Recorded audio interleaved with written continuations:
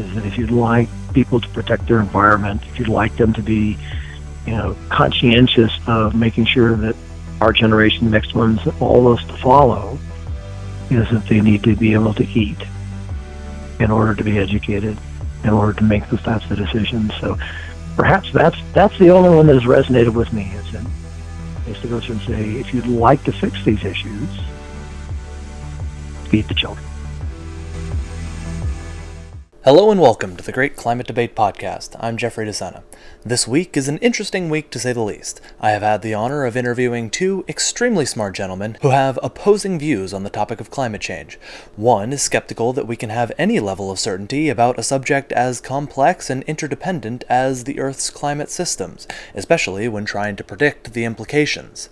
From his perspective, we just don't have the data to say exactly what is happening with the Earth's climate, much less can we figure out why. So, my first guest in this double feature is also my first guest who does not buy the mainstream narrative around climate change, nor the one that you'd hear from just about any climate scientist.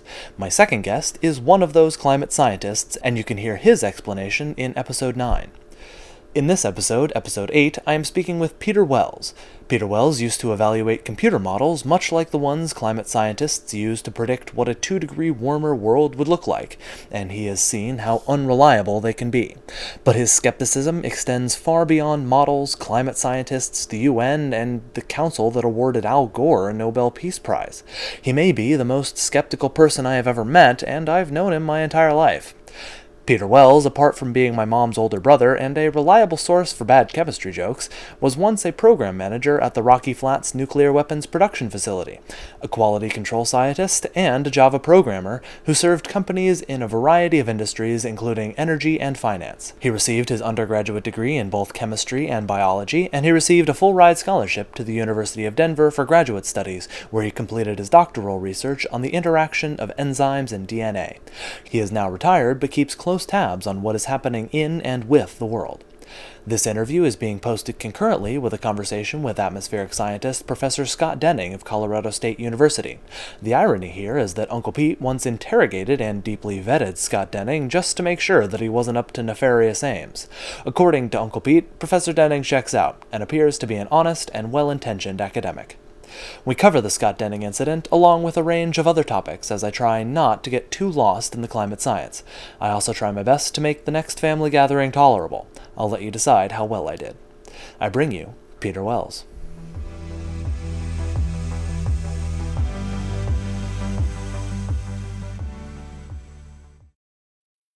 Uncle Pete, thanks for coming on the podcast. You're certainly welcome. It's good to be here. Well, people will have a little bit of background on who you are, but I think we'd all appreciate hearing your version of the story and some of the highlights of what got you to where you are today. Yeah. Educationally is actually have a bachelor's degree in biology and chemistry from Marietta College. That was my interdisciplinary major there. And then after graduating from Marietta College, as I went on to the University of Denver, I spent about 5 years there, had a scholarship and a stipend, and finished up a PhD in chemistry. A major work for me at the University of Denver was in biochemistry. However, it is a chemistry department. After leaving the University of Denver, Dr. Mark Fagan and I started a company called American Allied Biochemical. And that company produces basically their reagents for scientists to use in doing DNA research. And I was there about 3.5 years and sold my interest to Dr. Fagan. And I look out there, he's still out there, so the company's still running. I spent time as industrial chemist for about the next 10 or 11 years in several positions. At a point in time when it was more difficult to find a chemistry position in Denver, as I went back to school, got a master's degree in what's called information systems from the University of Denver. And I spent about the next 16 years doing basically programming and consulting for computers. And then I retired about 4 years ago. Yeah, I think there are a couple things in there that I'd like to highlight. The one that I would like to dig into a little bit is your PhD work at the University of Denver. Can you describe a little bit about what the research was that you were doing and what the process was like? At the University of Denver is that I worked with a professor by the name of Sheldon York. and he was my mentor and main professor. And we're working on protein DNA interactions, lactose operon and lactose operon. And the general idea was that we had a very small sequence of DNA, and what we do is we bind a protein to it. And thought was that when you bind the protein, it can turn that particular gene off and on. And we were looking, really way down in the binding process of one, how does the protein find the DNA? When it gets there to that particular sequence, the protein physically changes and binds to the DNA. And what we're watching was when that protein changes, that we had put a fluorescent marker on it, and that the marker you can see at different frequencies that when it's bound and unbound. And we would take a tube full of DNA and then a tube full of protein that had been marked with fluorescent dye, and then you very quickly inject them together and say, well, what type of reaction do you see? And it's called stop flow fluorescence. And the work was interesting. It was add-on from what Dr. York had been working on for many years. And in the end, I think we added, a little bit of information to some of the things he had done. I don't think it added a lot in moving forward to that particular process. And, it wasn't enough to get a dissertation and a PhD out of it. But after that, I simply moved on and became an industrial chemist and didn't do any additional work with that particular system. And when you did complete your dissertation, did you end up publishing your research at all? No, I don't think we ever published it. It's we didn't submit it for a paper. It didn't actually go anywhere. It was much more of confirmation of these things are still working. It looks like if we've changed a few parameters that they're going to continue. I don't think it was new and novel, and that it didn't meet the requirements to actually say we're headed a new direction. We found new things, so we did not publish the research. Did you ever have any thoughts of staying in academia, or were you pretty set on moving out to the private sector after graduation? It was even during the education as well as after, is that I'd never had any intentions of being a professor and teaching at the university level. It just didn't interest me. So I was much more interested in being in the workforce, starting a company. While I was a graduate student, one of the requirements for us is some of the chemicals were rather expensive, and Dr. York suggested that we go ahead and do isolations on some of the chemicals that we needed for the research. Turns out that they were quite valuable, and that it was kind of the seminal piece for American Allied Biochemical of making restriction endonucleases, and that interests me far more to have a company make chemicals, produce, sell, and run a company than be a researcher. That was much more interest for me. But you didn't stay in your own private endeavor for too long. You ended up going to working for the government. One of the interesting points that we talked about when we first discussed this a couple weeks ago was your role at Rocky Flats with the Department of Energy. Can you describe a little bit what you were doing on that project? I can. After leaving American Allied Biochemical, I did have a couple of other positions, and the one that at the longest was on a contract with a company called International Technology. And they had a laboratory division, and the laboratory division was doing testing for Rocky Flats. And Rocky Flats was a part of the Department of Energy's nuclear weapons complex. It's northwest of Denver. What we did for Rocky Flats was, sampling, as we do all different types of water, soil, air, and biologicals. If somebody hit a deer on the road or a rabbit, and collect these particular samples. Once the samples were collected, is that they would go to, one of the laboratories that was under contract with us. I think at the time we had about 11 different laboratories. We could test for all different kinds of things. We could test for organics and inorganics, water quality, radionuclides throughout the samples. And then my position was to go through and make sure all the samples got taken, make sure that the samples got to the right laboratory, that they met the requirements of the contract. Look at the data, also review the laboratories, as we routinely went with the client from Rocky Flats out to our laboratories and others to look at, are the laboratories following the right procedures?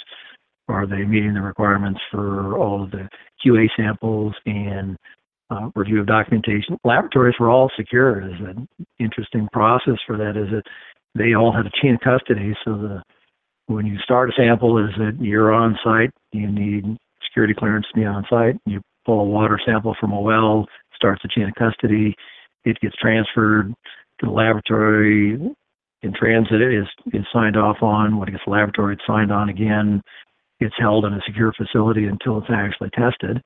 And then it's also signed off on when it is disposed of. So there's a lengthy process to make sure we're looking at the right samples.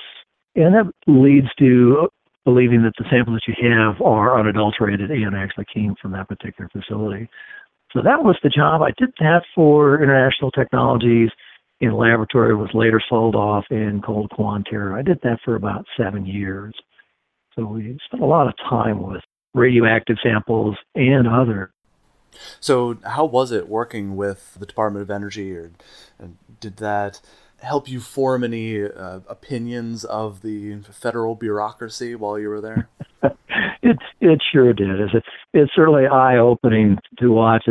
On plant site, they have full laboratory capabilities there, and they have a lot of requirements to make sure that they're contracting and spending your money in a reasonable fashion. And it also means that occasionally some of the requirements meant that the money was spent rather foolishly. Is that we got to see lots of those pieces. That they had unionized workers there. We also had requirements that we had to go out and subcontract with other people, and then whether or not they were capable of handling the samples is that our contracts required us to slice off a piece and send it to them, and that watching the whole interchange between the prime contractors, the subcontractors, the unions, and your tax dollars is that a private laboratory that cost $40 million to build on plant side might be $1 billion. Is that the additional overhead of being secure and all the other requirements for the government were at times very expensive and overwhelming.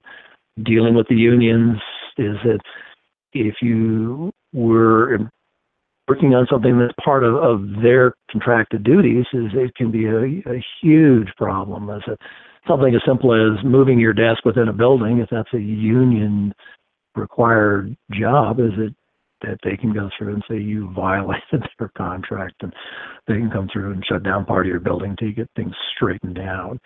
And it percolated all the way to the top as contract negotiations, understanding where there are savings. It went all the way through to Hazel O'Leary was the Secretary of the Department of Energy while we were there, and Bill Clinton was president, and watching the interchange between the site at Rocky Flats in the negotiations and what happens to dollars and votes. And it made no sense from a management dollar policy scientific direction, but it made a lot of sense politically is that how they wanted to handle it and what would garner the most votes for the incumbent president. So it was eye-opening to see broad spectrum management, safety, sampling, testing. Interesting that they sent so many samples off-site to us because they were unable to get them done on-site, and that there was a constant conflict between is it more or less expensive, who's got the right manpower, and are you still able to meet the requirements and security? It's interesting pieces to see. Wow. While we're kind of talking about government issues, have you ever been active in politics? No, I haven't. I'm not a registered Republican or Democrat, as I never have been. I do vote regularly, but as far as running for a position as a student on campus or afterwards and in the working force, I am not. I'm not very politically active from that viewpoint, but I do vote. But it seems that you're generally well-versed in the political news and what's going on. Have you always tried to pay attention to the happenings in the government and what's happening in the world? It certainly has grown with when I was much younger as an undergraduate, graduate student. It was way down on the list. And then as I've gotten older, and a lot of the politics have had an effect on me as I have watched it much more closely and do have a lot more political viewpoints on what's happening in our country and the way different pieces are handled between the scientific information and from the political information, the social media, and how there's an interchange between the science and certainly the subjects I've talked about is global warming and climate changes, and what is the interaction there, and why do people, including myself, why do you believe what you do and what you read and what do you find convincing? And you said that you don't affiliate with either political party, but would you say that you have a fairly coherent political view that you generally subscribe to and try to follow when you're considering voting? I do. For me, I would consider myself financially fairly conservative. I'd like to see things run by a budget. I'd like to see things stay within a budget, as those things are important to me. But on the other piece is on social issues, I'd say I'm much more liberal. Do like to pick out the one on abortion, is that, from my personal viewpoint, is that that's a woman's right to choose, and if she is in that position and would choose an abortion, that certainly is her right. But on the conservative fiscal piece on that, I would prefer not to pay for it. Is that having government facilities that would pay for that? Is that I would prefer to vote for candidates that would not pay for abortions. Yet there's a piece in me that clearly says, if that's the position she's in, that should be her choice. I just don't want to pay for it. And I definitely noticed that the small L classical liberals like yourself and many others whom I've spoken to recently have found themselves a bit divided in that the left-wing progressives of the Democrats and the right-wing conservatives of the Republicans have kind of made a situation in which you are a bit divided between the two. So where do you tend to get your political news, or how do you keep up on what's going on, considering that there are so many different lenses that you can get such news through?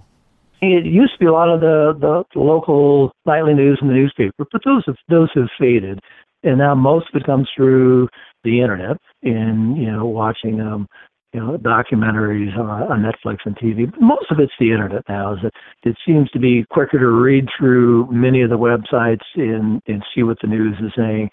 But a couple more in the last couple of weeks, but I think I'm up to I do routinely read through between about 40 and 45 websites to say, well, what is the news saying today, and what's the headline, and then what's the underlying information that they actually have. And I struggle with the confirmational bias piece of life to say, do we only read articles that confirm what we already believe? So I've tried to pick a broad spectrum of different sites to see. So I do look at things like the Huffington Post and the New York Times and the Washington Post, and things on the other side as well, as Breitbart and The Blaze, and in between things, Yahoo and Google, and is to say, well, what are they saying? The same piece of information that comes through consistently in an article on all those different websites. What's the additional information that they're citing and making a comment on? And it also follows on a lot of the science bases as well, as whether it's Nature or Science or Physics News, or what's up with that, is to go through and say, well, how are people viewing it? What arguments do they have? What are they referencing? It's a lot to go through and say, can I read enough pieces in there to say, well, have I read both sides of a particular, whether it's a political argument or a climate change argument, is to say, well, what are the other people saying, and it doesn't resonate with me. Do you find that any sources have been less than honest about just presenting the facts, or possibly just outright distorting the facts?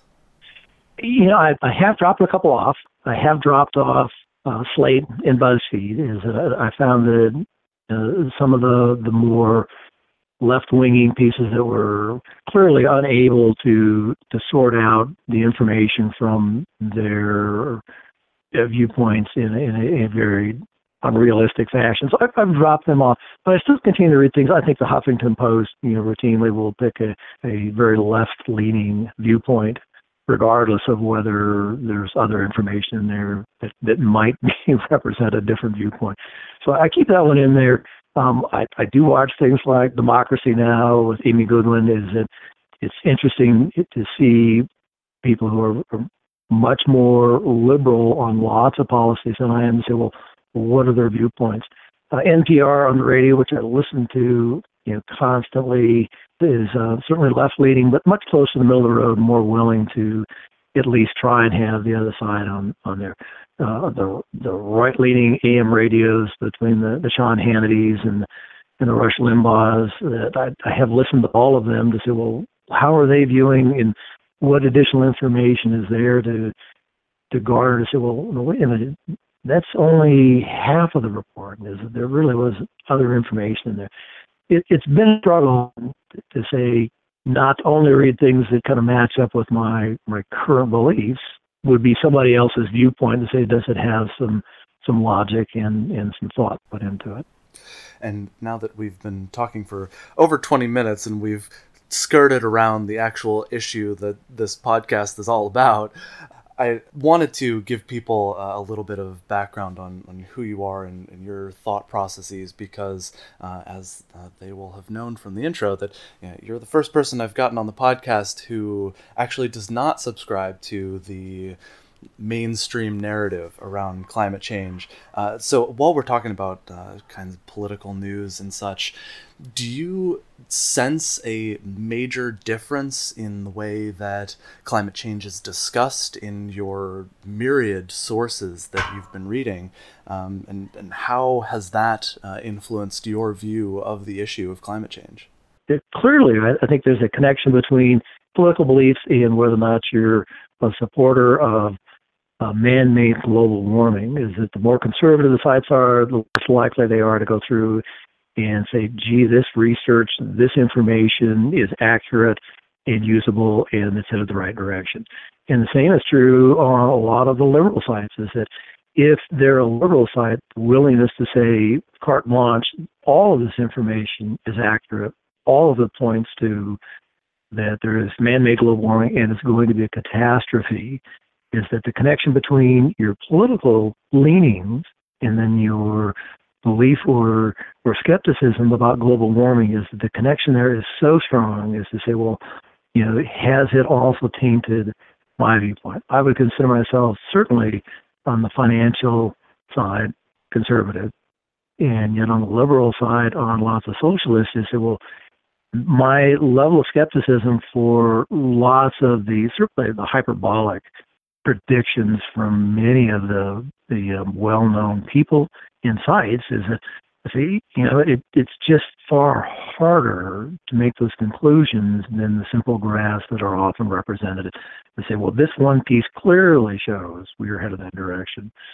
So it's a constant battle, and my level of skepticism has remained steady for quite a while now to say, well, you can't just cherry pick any one piece of information. And yet, for me overall, then believing that there's going to be a massive change in temperature, I just don't see that. Also, that it will be a catastrophe, that there aren't other ways of handling it. And certainly in the scientific piece, the math, chemistry, physics, atmospheric research, all of these, any of us should be able to look at them and say the numbers are the same regardless of what your background is. Then it comes down to the interpretation, saying, well, now that you have that information, how do you interpret it? And then after you've interpreted it, what are your viewpoints of where those things are headed? And it's that, the first piece, I think, quite often we can get out of the data and say, here's what the data says. The next piece of interpreting it, that the interpretation almost exclusively seems to be connected to whether or not you are conservative or liberal, and certainly the outcome of whether or not you think the outcome is going to be hot or cold or, greater destruction or, almost no impact is also connected. And I struggle with that from the viewpoint of saying, well, can I get past those and look at the basis of the information, the data production, and then the interpretations to, well, where do I fall on that spectrum? And I struggle with that one all the time. But it still comes back to lots of the pieces that there's a lot of skepticism as to have they drawn the right conclusions.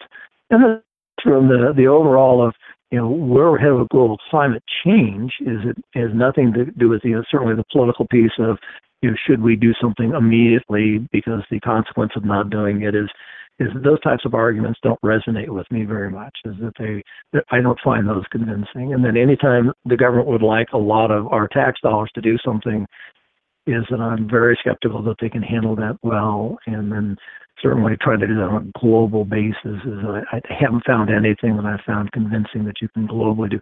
Whether or not climate change is one dramatic, secondly, is it caused by man, any of those pieces, I don't think they have a handle on how to change that at this point. Do you remember when you first started actually paying attention to the issue?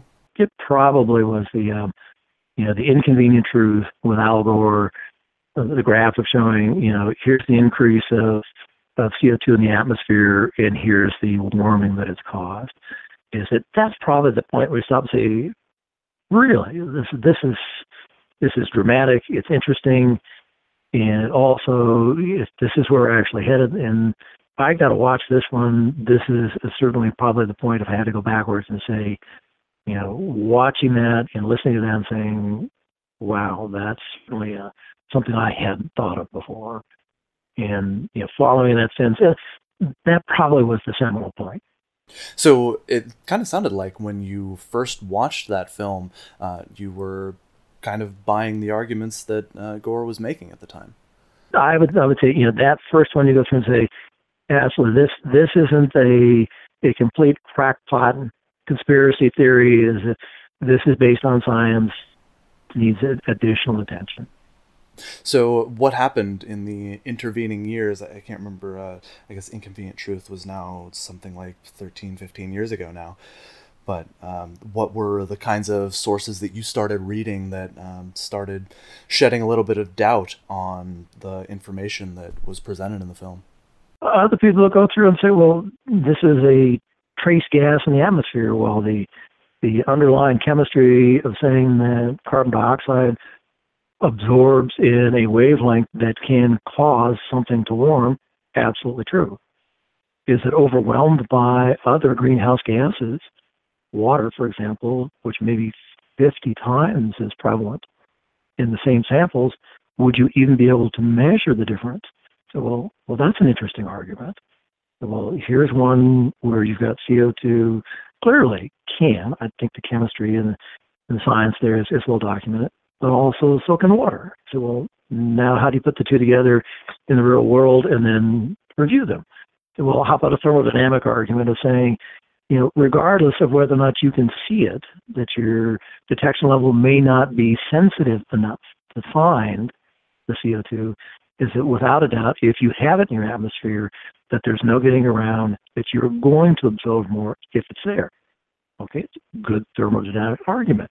But did it? Are there other thermodynamic arguments that say you did not actually have the opportunity to absorb whatever CO2 would be able to at the surface or higher up in the atmosphere? Now you're getting into more complicated models of saying there are arguments on both sides and say, well, can you then throw it into a computer model and make a prediction from 10, 20, 50, 100 years from now? And occasionally, I have some background in areas of doing data validation, looking at large data sets that other people have produced.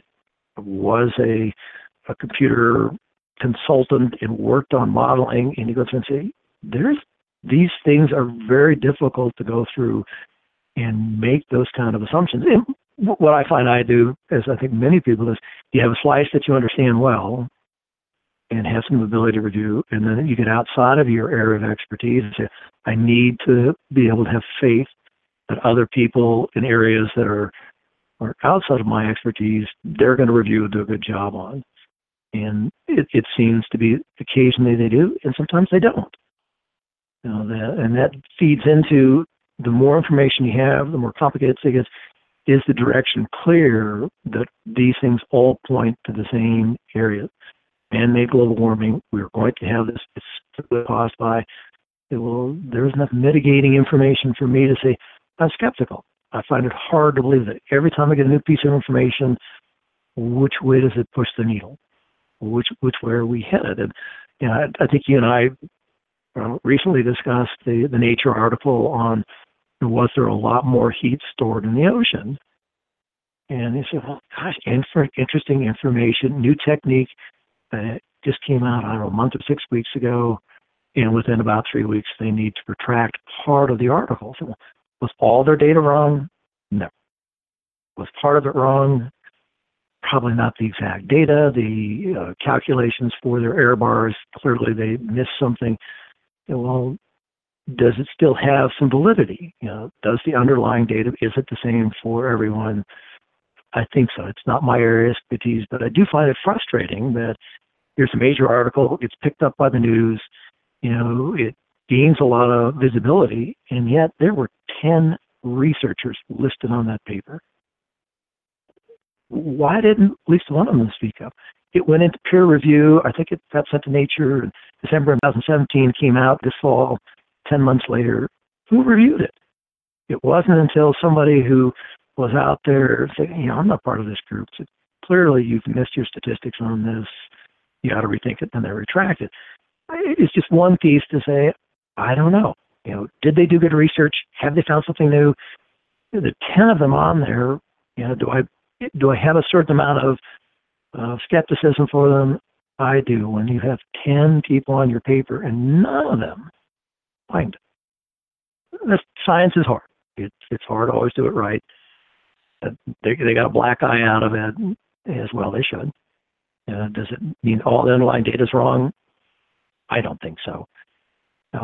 Another one that came up for me this week that I just had to stop and it caused me to pause is that I do like Amy Goodwin. She comes on Democracy Now! And occasionally they'll venture into global warming. And one of her commentators went through and made the statement that global warming is causing the world to shrink. And I had to pause, and I had to go through and say, no, she really normally handles political pieces. And the guy that was talking, I had to stop and say, no, this is so far removed from my normal viewpoint of the world. What is he talking about? But they moved right on. And for me, it's now become, is the world really a grape that's going to turn into a raisin? I'm not exactly sure where he was going with it, but that was what was presented. And I said, now these aren't scientists, and that they're not looking at data. They're making whatever their viewpoint is, and it really was about raging fires. And I had to stop and say, there's a certain amount of global warming data fatigue that I feel trying to keep up with all different pieces. But occasionally there are certain things that are said on national TV, and I just happen to remember it. All I could think is I had to find an example. Perhaps the world is a grape and we're turning into a raisin because global warming is causing the Earth to shrink. Well, I had not heard that one. So maybe I'll have to look into it. I'd be very curious to see what that was based on myself. But I wanted to go back a little bit. Early in your explanation there, you made some word choice that I found very interesting. You said that these researchers had to have faith in what the other researchers in the scientific community were doing. And I thought that was interesting because the idea of faith seems so anathema to many scientific types. And if I understand correctly, you are not a faithful person yourself, even though your wife is very devout, but you have been skeptical your entire life when it comes to your religion, correct? That is true, is that I would consider myself an atheist. I don't believe in God, and yet I am very jealous of the people who can, and that I do think that last step of people that live in this world of what they see and what they believe and what they're absolutely able to show is at some point they have to go through and say, when they do believe in a God, is the last step is to say, I have the faith that there is a God. But for me, I don't. Is that last step of saying, why are we here? Where did the universe come from? Was there a Big Bang? Was that all caused by a deity? I wish I could. I think my life would be easier if I could be faith-based. But I think that also crosses over into, for me, in looking at, the science and scientific data, is that at some point you have base data that I think lots of us can agree on, empirical data that's there after you've received it, without a certain amount of understanding and training in a field and, a lot of effort. You get to a certain point, it's outside of what you do know, whether it's the math, the physics, the chemistry, the atmospheric research, that you can't know it all, and it moves quickly enough that there's a piece of me that says, I can't know atmospheric research as well as the people that do it every day and teach it, as part of their normal life. I can't. And then as Stephen says, I have to have some faith that what they're doing is true and accurate to the best of their knowledge. That the underlying piece isn't driven by something else. It's driven by science and the willingness to move science forward and have results that are accurate and head the right direction. Even with the faith in science, it doesn't mean you can't go down a rabbit hole that you don't know where it leads. And there are numerous examples through scientific history, from Pons and Fleischmann to I think the Hubble constant. Is that where do these things lead? And that people have faith that everything was going the right direction, but it turned out it actually was inaccurate and wrong.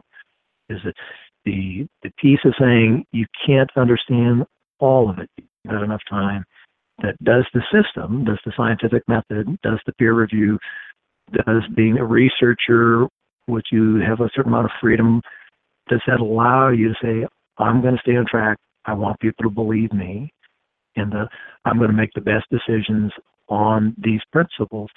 Is that there's a piece of that it does become a faith-based viewpoint for me, that you have to at some point make that decision and say, well, I have faith they have done these things correctly and that this information and these outcomes are accurate. And I have a lot of skepticism there. Having been through the system in much more from a commercial viewpoint, that lots of these things are driven by something other than science, and that even good people can make bad decisions that they don't know about. You say that these are good people, mostly, generally well-intentioned, and possibly just self-deluded in their pursuit. But one incident that I did want to discuss was that your father, my grandfather, went to a talk by Professor Scott Denning at Colorado State. I think that was maybe last year. And after you two had discussed that a little bit, you decided to dig in a little bit on Professor Denning's background. Can you describe what happened in that little incident? Yeah, absolutely. I enjoy talking about these types of things with my dad, and occasionally we get to the point is that we have what I would consider one of those chemistry or physics or atmospheric arguments, saying, well, what do you think about this piece of information? And we had one of those conversations, and he said, well, what do you think about CO2 warming the earth? And we went back and forth and said, well, Dr. Denning said, my father went to I thought it was a class, but I think it turns out it was just a presentation, and it was by Scott Denning from Colorado State University. I said, well, how about if I do some research into what you saw in your presentation, and then we can have more of a conversation between my father and myself on what was it, because I didn't see the presentation. So it started from there. I went through. Colorado State University does a nice job of, you can look up the professors there. He's clearly listed in the atmospheric research department. Looks like he's been there about 20 years. It listed lots of his current publications, which I read through. And I said, well, Dr. Denning is there. Did he get his master's degree there? I think he did. What's his undergraduate degree in? I think actually in geology. It's from an East Coast, I don't know if it's University of Maine or Vermont. So I called the university there and said, well, can you tell me about your department in geology? It turns out they don't have a geology department, but I think students can pick a interdisciplinary degree or a self-directed degree to get that. So, well, does his background actually match what his credentials say? I said, well, if he's a geologist, he's not a chemist. And if he's an atmospheric researcher, you may understand some atmospheric research chemistry, is that those wouldn't line up.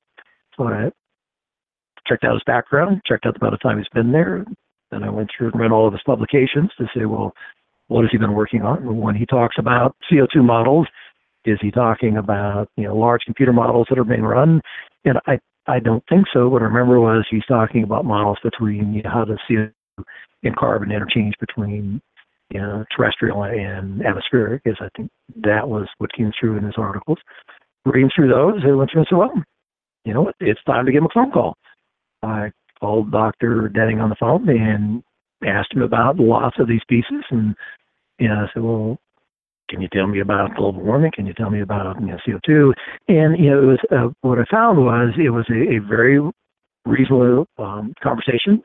And also at some point we did discuss some of the other pieces that I had an interest in. I would like to be able to actually run any of the climate models. Is that I'd like to have a user ID and path and figure out which models are available and put in the input parameters and then run them and see if I get the same answers they do, and then change some parameters and see what I might get.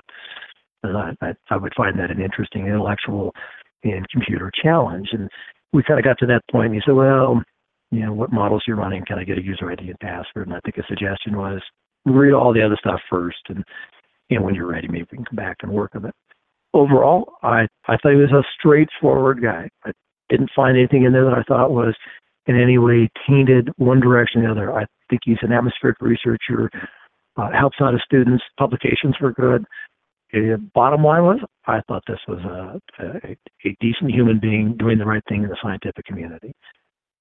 From there, is there the ability to go back through and maybe have a more interesting discussion with my father? Is, well, here's what I think I read from the presentation by Dr. Denning. Dad, what do you think? Here's where we are with this. So, I did spend quite a bit of time with it, and overall, that was my impression. That here's somebody who's spent their life doing science, geology, atmospheric research, teaching, and gave a presentation to my father, and that I can have a better discussion with him. That's very interesting, and I actually did make contact with Professor Denning recently, and unfortunately he doesn't remember this incident, so I couldn't get his side of the story. I'm glad to hear that it turned out that it seems that he is a well-intentioned, good researcher. I think that CSU does a lot of good work, but he very much is outspoken about the role of human emissions on climate change, and it seems that he is within the mainstream, and he represents the general view of the scientific community. Where do you think these people are missing something? And I think you hit the nail right on the head with mainstream. When I review that and say, well, certainly on the scientific piece, did I find anything in there that I thought was clearly misstated? No. But I think when you go through and say, certainly on the campuses in America today, that having a different viewpoint other than global warming is caused by man, I think it's a really difficult task to take on. Is it, if you look at even kind of conservative speakers, if you picked out Dennis Prager or Sean Hannity, Ann Coulter, even other people left controversial. If you picked out Laura Bush or Condoleezza Rice and said, well, here are what I would consider Republican, conservative people, they can't even get on lots of campuses to speak.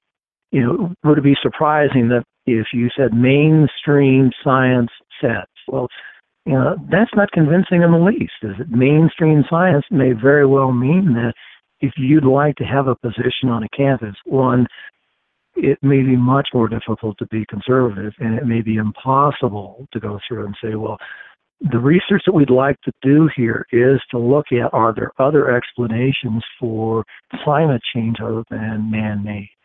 You may be fighting a battle that is so difficult, clearly in other areas, from my viewpoint, that if you're conservative and that you don't hold those, you are not part of the mainstream. And would that affect your ability to obtain a professor's position? Would it also affect your ability to become tenured? Is it the cascade of events? If you're not part of the mainstream, may mean that you may not be able to survive in that environment. That would be part of my interpretation when people say, well, gee, it's the mainstream. I think you and I discussed the 97% plus of people are in consensus, and if you dig into where that number came from, is of course there's another number that really doesn't represent thought of many other scientists. It represents the thought of the 97% that thought that, but it's not necessarily, a reasonable sampling of all scientists, who were interested in even giving you an opinion on it. So I think what you hit on the head was absolutely on the head there, Jeff, is that if you're in the mainstream, that may be the easiest path to follow. Well, it sounded like you were leading into that you think there's not nearly as much a consensus around the source of recent global warming that there seems to be. I know there was that one paper that purported 97%, and that number has been used over and over. But would you say that there's lesser consensus among the atmospheric sciences, climate sciences, that what we're seeing is due to human emissions?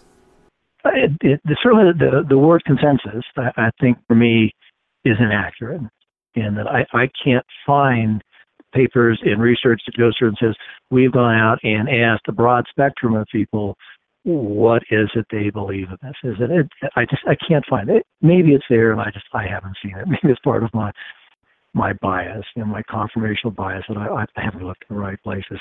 But then certainly the thought that there's consensus, and even if there was, if we take that Gedanken experiment and say, let's go ahead and say 97%, let's even take that number, which I think is, inaccurate.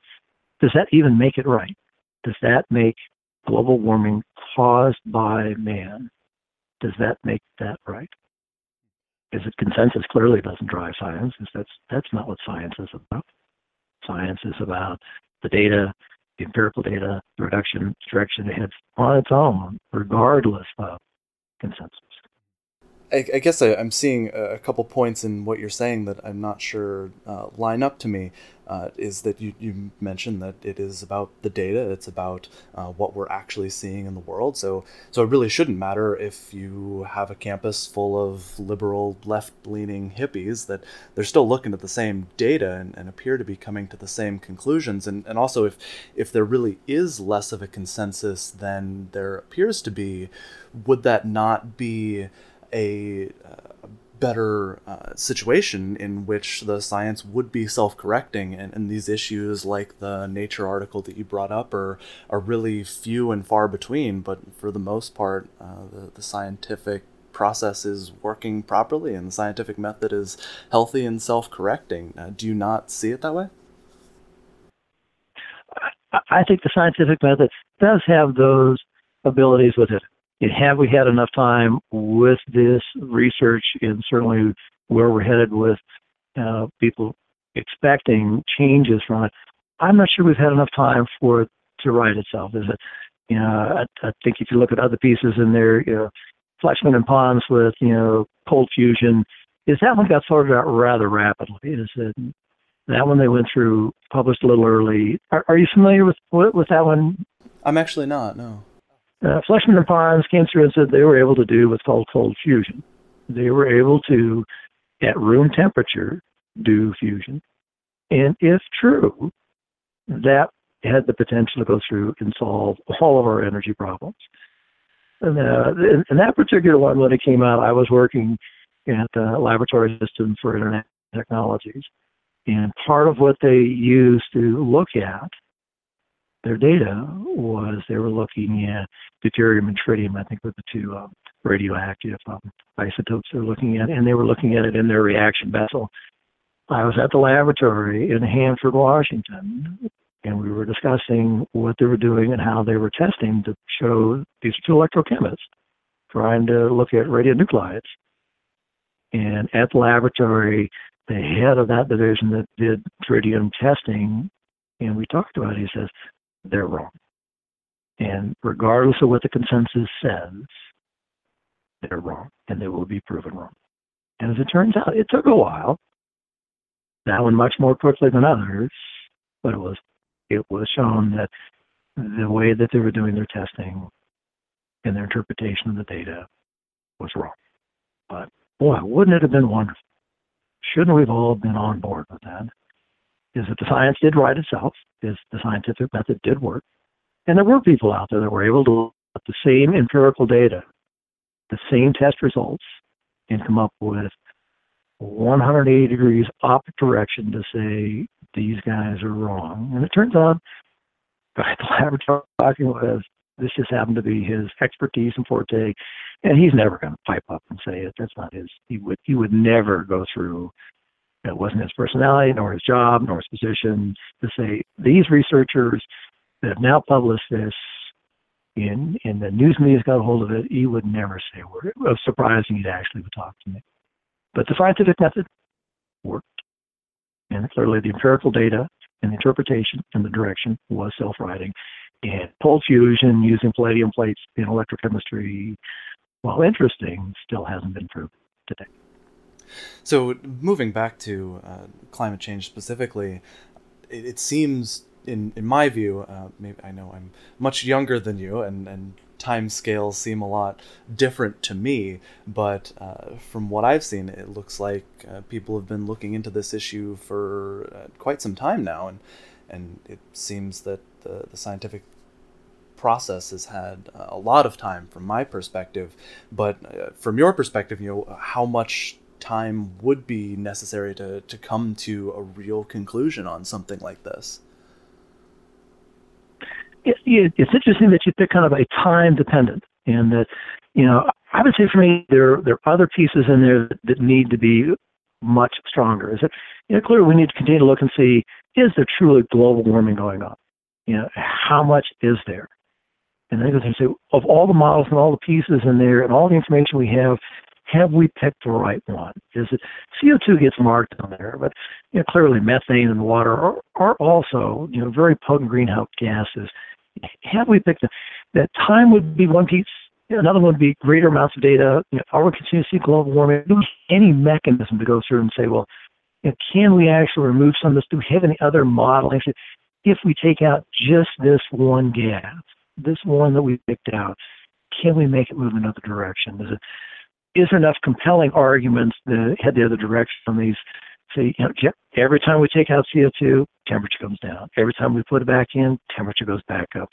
Currently in our atmosphere, the length of time the CO2 is going to remain there, that's going to be difficult to do on a global scale. Are there other models that we can clearly do that would replicate what we're doing? Those I would find more compelling, and that there has to be more. But every time we come up with one that is one more slice, we have a lot more heat temperature in the ocean. However, our interpretation is wrong. The Earth is now shrinking because of global warming. Is it my barrier to looking at those pieces until there is more data, and then those things continue to weigh on me. Even the ones, if you get the ocean warm enough, will it have enough evaporation that you get way more clouds and that you would stop global warming from that one effect? These kind of things continue for me to be weigh on my mind and say, have they been thought out? Have they broad-based? And are they accurate? Are they being incorporated into everybody's viewpoint? And can we have a discussion with all those pieces as opposed to this week, I think I saw Jeff Goldblum and Sting and Al Gore and Bill Nye all lining up to say, basically, if you don't believe in global warming, clearly you're a moron. That these things are so self-evident that there is no discussion. Well, there's always discussion. And, I think I quoted for you my current saying of, if you're 20 years old and you don't believe in man-made global warming, you have no heart. And if you're 40 years old and you don't have some skepticism about man-made global warming, you have no brain. And then when I see these kind of people pop up, Jeff Goldblum, I don't think he's college educated. Al Gore's degree is in politics. Sting, I couldn't find that he's been educated by anybody. But Bill Nye is different. Bill Nye has, I think, a degree in engineering, is that he's at least has the opportunity to look at some of the more in-depth information and make his own conclusions on there. But the others is that they are mainstream. They are following the consensus. Yeah, I do find it interesting that this issue of the consensus keeps coming back, and from my perspective, it seems that just the weight of the evidence. I mean, I spent a fair amount of time a couple months ago reading through the most recent IPCC report, and it seems they drew on hundreds of studies from all over the world, and it seems like they came to a pretty forceful conclusion. Do you think that was just a product of confirmation bias, or I'm not sure. I guess where do you see the position of the IPCC and how they've come to the conclusions that they have? Or are you familiar with their reports? I have not actually read any of their reports directly.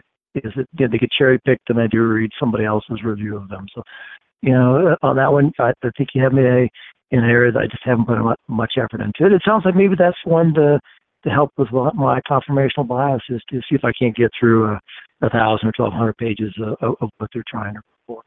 We've kind of gone through this a couple different circles. Is that to a certain extent, maybe we can agree to disagree. That there are lots of people that are clearly vested in this from their careers and their viewpoints in their specialty, to say, without a doubt, they are convinced. And there are people like myself that say, without a doubt, I'm not convinced. Then the data, global warming fatigue that I feel, I can't know all the pieces. I have the areas that I have looked at, and then certain things I do not find compelling. Consensus is one of them. Will we have an opportunity to revisit these every 6 months or a year or 10 years to say, well, am I mistaken? It's clearly possible. Is the 97% of the people that are they mistaken? That's also possible. Just to play a quick hypothetical, let's just assume that the conclusions of the IPCC are correct, and they've done their due diligence, and the reality is that man-made CO2 is causing unprecedented warming of the climate, and we're pretty much in for rising seas, rising temperatures. What do you think should be done about that? That thought experiment, the Godonkin experiment, is saying these are all correct, and that what we need to do now is say we're going to heat the Earth, and then caused by CO2, and the CO2 that's causing it is from fossil fuels, and that we need to do something about that. So let's take that as the starting point and say those are all correct. Then days in, let's move forward. So if we're looking at those and say, well, let's try a couple different thoughts, and then say, well, okay, if that's where we're headed, I'd like to know, what is the right temperature for the Earth? Is our current temperature, is it 2 degrees cooler? Is it 5 degrees warmer? What is the right temperature? And I'm not sure I know the answer to that, and I haven't actually seen anything that says this is the best temperature. As I do see that as temperature changes cooler and warmer, that you would have different changes across the Earth of where arable land would be, what you could grow. Could you actually grow more food on the Earth if we were 5 degrees warmer? Is that a possibility? Should we actually be shooting for something higher? Let's take it from a different viewpoint. If you go through and say, we've gone from burning fossil fuels, and it was at 280 parts per million, we're now a little over 400, 410, 420. And at that point, we've now warmed 3-4 degrees. If we continue, we might hit 800 parts per million CO2 in 50 years. And say, well, okay, if we look at nothing but CO2, and on the lower level of CO2 within the atmosphere, at what point do we stop having plants be able to grow? We have found the perfect method for extracting CO2 from the atmosphere. What level would you like it to be at? Do you want it at 100 parts per million? Do you want it at 800? Clearly, the plants do better, certainly plants we'd like to eat, do better with a little more CO2. If you get it below a certain level, well, I think it's down there at about 180, 150 parts per million, lots of the plants that we would use to feed the world would no longer grow. And if you're going to err on the side of, wouldn't we like a little buffer if we're going to have a cooling period and have CO2 leave the atmosphere for other self-righting causes? What is the right amount of CO2 for the atmosphere? So we have a couple of pieces in there. Certainly, the one, what's the right temperature? What's the right amount of CO2? And then how would you achieve those?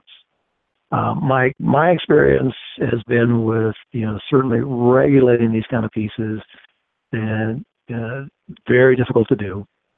Certainly in the United States alone, let alone worldwide, that, the environmental accords are saying, gee, the Chinese are going to be able to produce coal-fired power plant a day for the next 35 years because they're a growing economy. That's not going to work. We don't have a mechanism to make that one work. We're not exactly sure where the target is. I don't know if it's warmer or colder or right where we are. I don't know exactly where the CO2 should be. And then who's going to make those decisions? Are we going to damage the earth that the CO2 in the air is going to be there long enough? We are not going to be able to recover. I don't know. I'm not sure exactly what it is. The one comment that I'm reading lots of those and say, well, what is the best solution? Is it regulation? Is it carbon credits? Is it banning a fossil fuel? The only one that I saw that I actually thought made sense was feed the children. Is that if you'd like people to protect their environment, if you'd like them to be, conscientious of making sure that our generation, the next ones, all those to follow, is that they need to be able to eat in order to be educated, in order to make those types of decisions. So perhaps that's the only one that has resonated with me, is to go through and say, if you'd like to fix these issues, feed the children. Well, that's a great humanitarian perspective, and I think we can all get on board with that. I think we'll just be differing on how exactly we accomplish that. But that was a nice little thought experiment. But given the current reality of our state of knowledge, in the real world, what do you think we should do about CO2 emissions? Just continue to wait and collect evidence and do nothing rash at this point? Would that be your perspective? Jeff, I would say that's exactly my perspective, is that currently to make decisions to, one, restrict fossil fuels, I'm not exactly sure how you make that work. Certainly you might be able to do that here in the United States, is that we seem to have a more democratic society. I don't think that there'd be any way to cause, even if we went from whatever emissions we have today to zero carbon emissions from the United States, I don't think that would have any impact on the rest of the world. I don't think that you can get the rest of the world on board. I think the politicking is way too hard, and I think the third world countries wouldn't participate anyway. So from trying to go through and say, we're going to stop that today. Secondly, what are we going to substitute for? Is it the production of solar panels, wind energy, hydro? Perhaps the one would be atomic energy. Is it changing the political viewpoint of building nuclear power plants? Is it, having been in that industry, that one is very difficult to sell as well. While it may reduce the carbon emissions to zero if you eliminated everything else and give you a 24/7 power source, that's going to be very difficult. If you'd like to maintain the current life that we have and the conveniences that we have, and so we're going to substitute every carbon emission for non-emitting power source, I currently don't know the technologies that can do that. And Jeff, do you know a way of switching even in the near future, 2 to 5 years or 10 years? Do you see a mechanism to change from a carbon-based energy system to a non-one in 10 years? Do you know of any technique that would do that? Unfortunately, no. And having worked in the renewable energy industry, I can definitely say that if we wanted to switch over to wind and solar, even the most advanced of the renewable energy sources, it's going to take a lot more than 10 years. And then I would consider myself a capitalist, is to say, are there enough capitalist drivers to change the direction of the economic models in the world, I think that one has the best opportunity to actually move us in the right direction.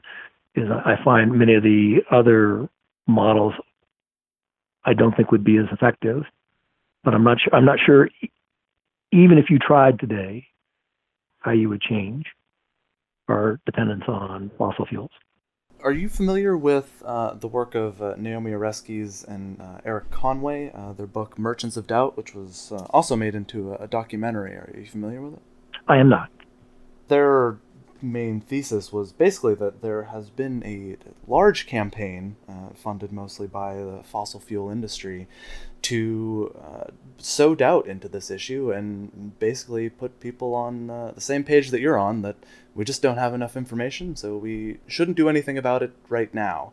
And of course, buying a little more time for the fossil fuel industries to continue collecting profits. Do you find that a particularly interesting idea? Have you seen anything that might point to that being the real case? Yeah, interesting piece in there, because it clearly points. You may be able to go back and look at the tobacco industry, where they clearly went through when we're merchants of doubt about whether or not cigarettes cause cancer, saying that the fossil fuel companies, in order to stay in business, is that they're going to go through, and this is going to be their goal, is to say, can we cause all these people, or enough of them, to say it's okay to run your car on gasoline? Is it interesting parallel between those two? And I think at some point you would find that the warming would continue. Perhaps a counterbalance to that is that I think you and I discussed the Chevron versus California lawsuit, in that they were basically saying is the oil and gas companies, and in particular, they are one, they're causing this, and secondly, they need to pay for it. And there was an opportunity for perhaps we could get that leveling effect of saying, can we get the judiciary system, get a judge to look at all the data from both sides, from people presenting that global warming is caused by fossil fuels, man-made, and the consequence is here today and it's going to be here in 50 years. I think Oakland was saying they're going to be underwater, and that not only are all these things true, and you're going to be the judge in this, you're going to be, I think it was the Ninth Circuit out there in California, we would like the fossil fuel companies to pay us to fix it. Now, is that a leveling factor? Is that what you need to go through, is to have as best you can, an impartial intermediary review all the scientific data, review the consequences, and then make a decision and say, this is how our system here in America works. The rule of law means that if you're a fossil fuel producing company and you are polluting the world and you're causing these consequences, at some point you need to pay for it. And unfortunately, I think the outcome of that particular case was, when they sued Chevron, that they were looking for, these are what you did, and here's the consequences that are coming. And I think the judge's response was he reviewed a good deal of it and then didn't actually rule on what you might like a judge to rule on. Is global warming caused by fossil fuel burning? If so, what are the consequences? And if there are consequences and you've damaged people, how are you going to pay them the reparations that you need to do? I think it got pushed on to say these are not really a legal issue. They really are a legislative issue. And I think he passed it back and said, you're in the wrong place. I don't think he actually ruled on whether or not he thought it was man-made global warming. But I think there's a counterbalance there. If you want to go through and say, clearly, do they have a misinformation campaign? I don't know. When I read articles that say clearly large companies can't do that, and yet they also use information from, the IPCC and say, well, gee, from your own information, we review this differently. I think that one's a little tougher to push through at this time. I think there are good parallels to other large corporations behaving badly across the board, whether they're tobacco industry or fossil fuel industries. Kind of on the subject of influence, do you think that funding sources can have an influence on science and research?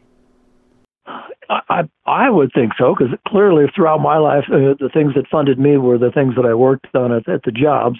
Getting a paycheck is that where the money come from, is that being independently wealthy may allow you to not review where your next paycheck is coming. So then I think you'd asked before on some of the global climate change skeptics that they were funded by oil companies, and that's certainly you got to put that in there. I'd spend some time thinking about that. Wherever your paycheck comes from, is that you do need to understand that may be part of where you'd like to go in your research. Is it?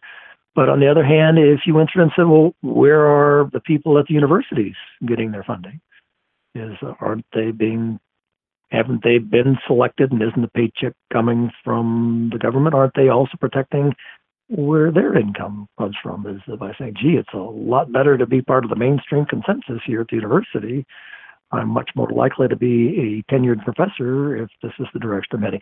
So if you're trying to go through and say all people's morals and ability to sort out the difference between this is what I really believe, this is how I interpret the data, and it's always based on who pays me. Could you take, for example, Scott Denning and have him go work for Chevron, and he would change his viewpoint and say, oh, no, global warming doesn't work that way, any more than you'd take as Richard Linson and say he's now working at MIT again, and he's going to change his viewpoint because he's no longer taking any money from a fossil fuel company.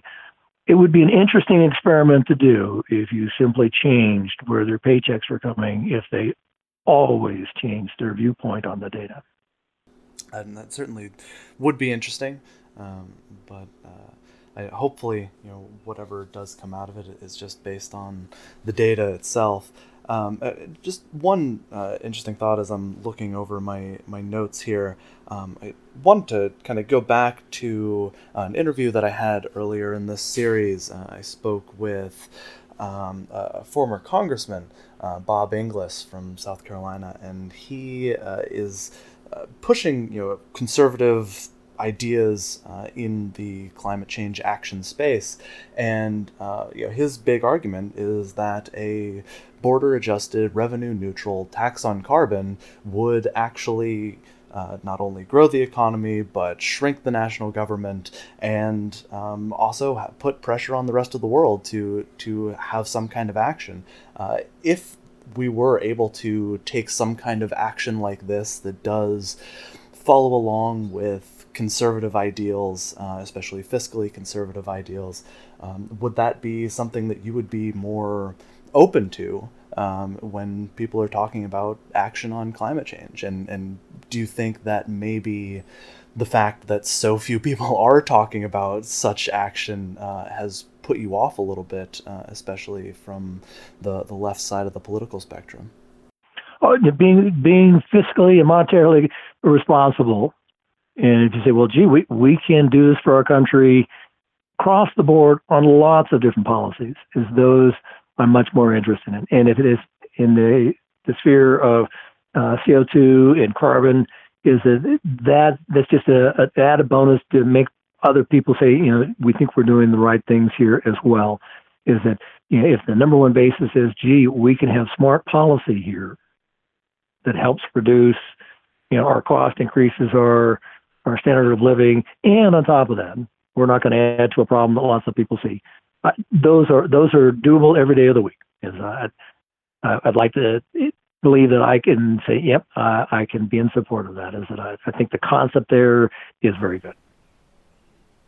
I'm glad we got to a point of agreement, so I think I'm going to go ahead and call it there since we've been talking for over an hour. It's been a fascinating conversation, and thank you very much for sharing the time that you have and your thoughts and your healthy skepticism around just life in general. So thank you.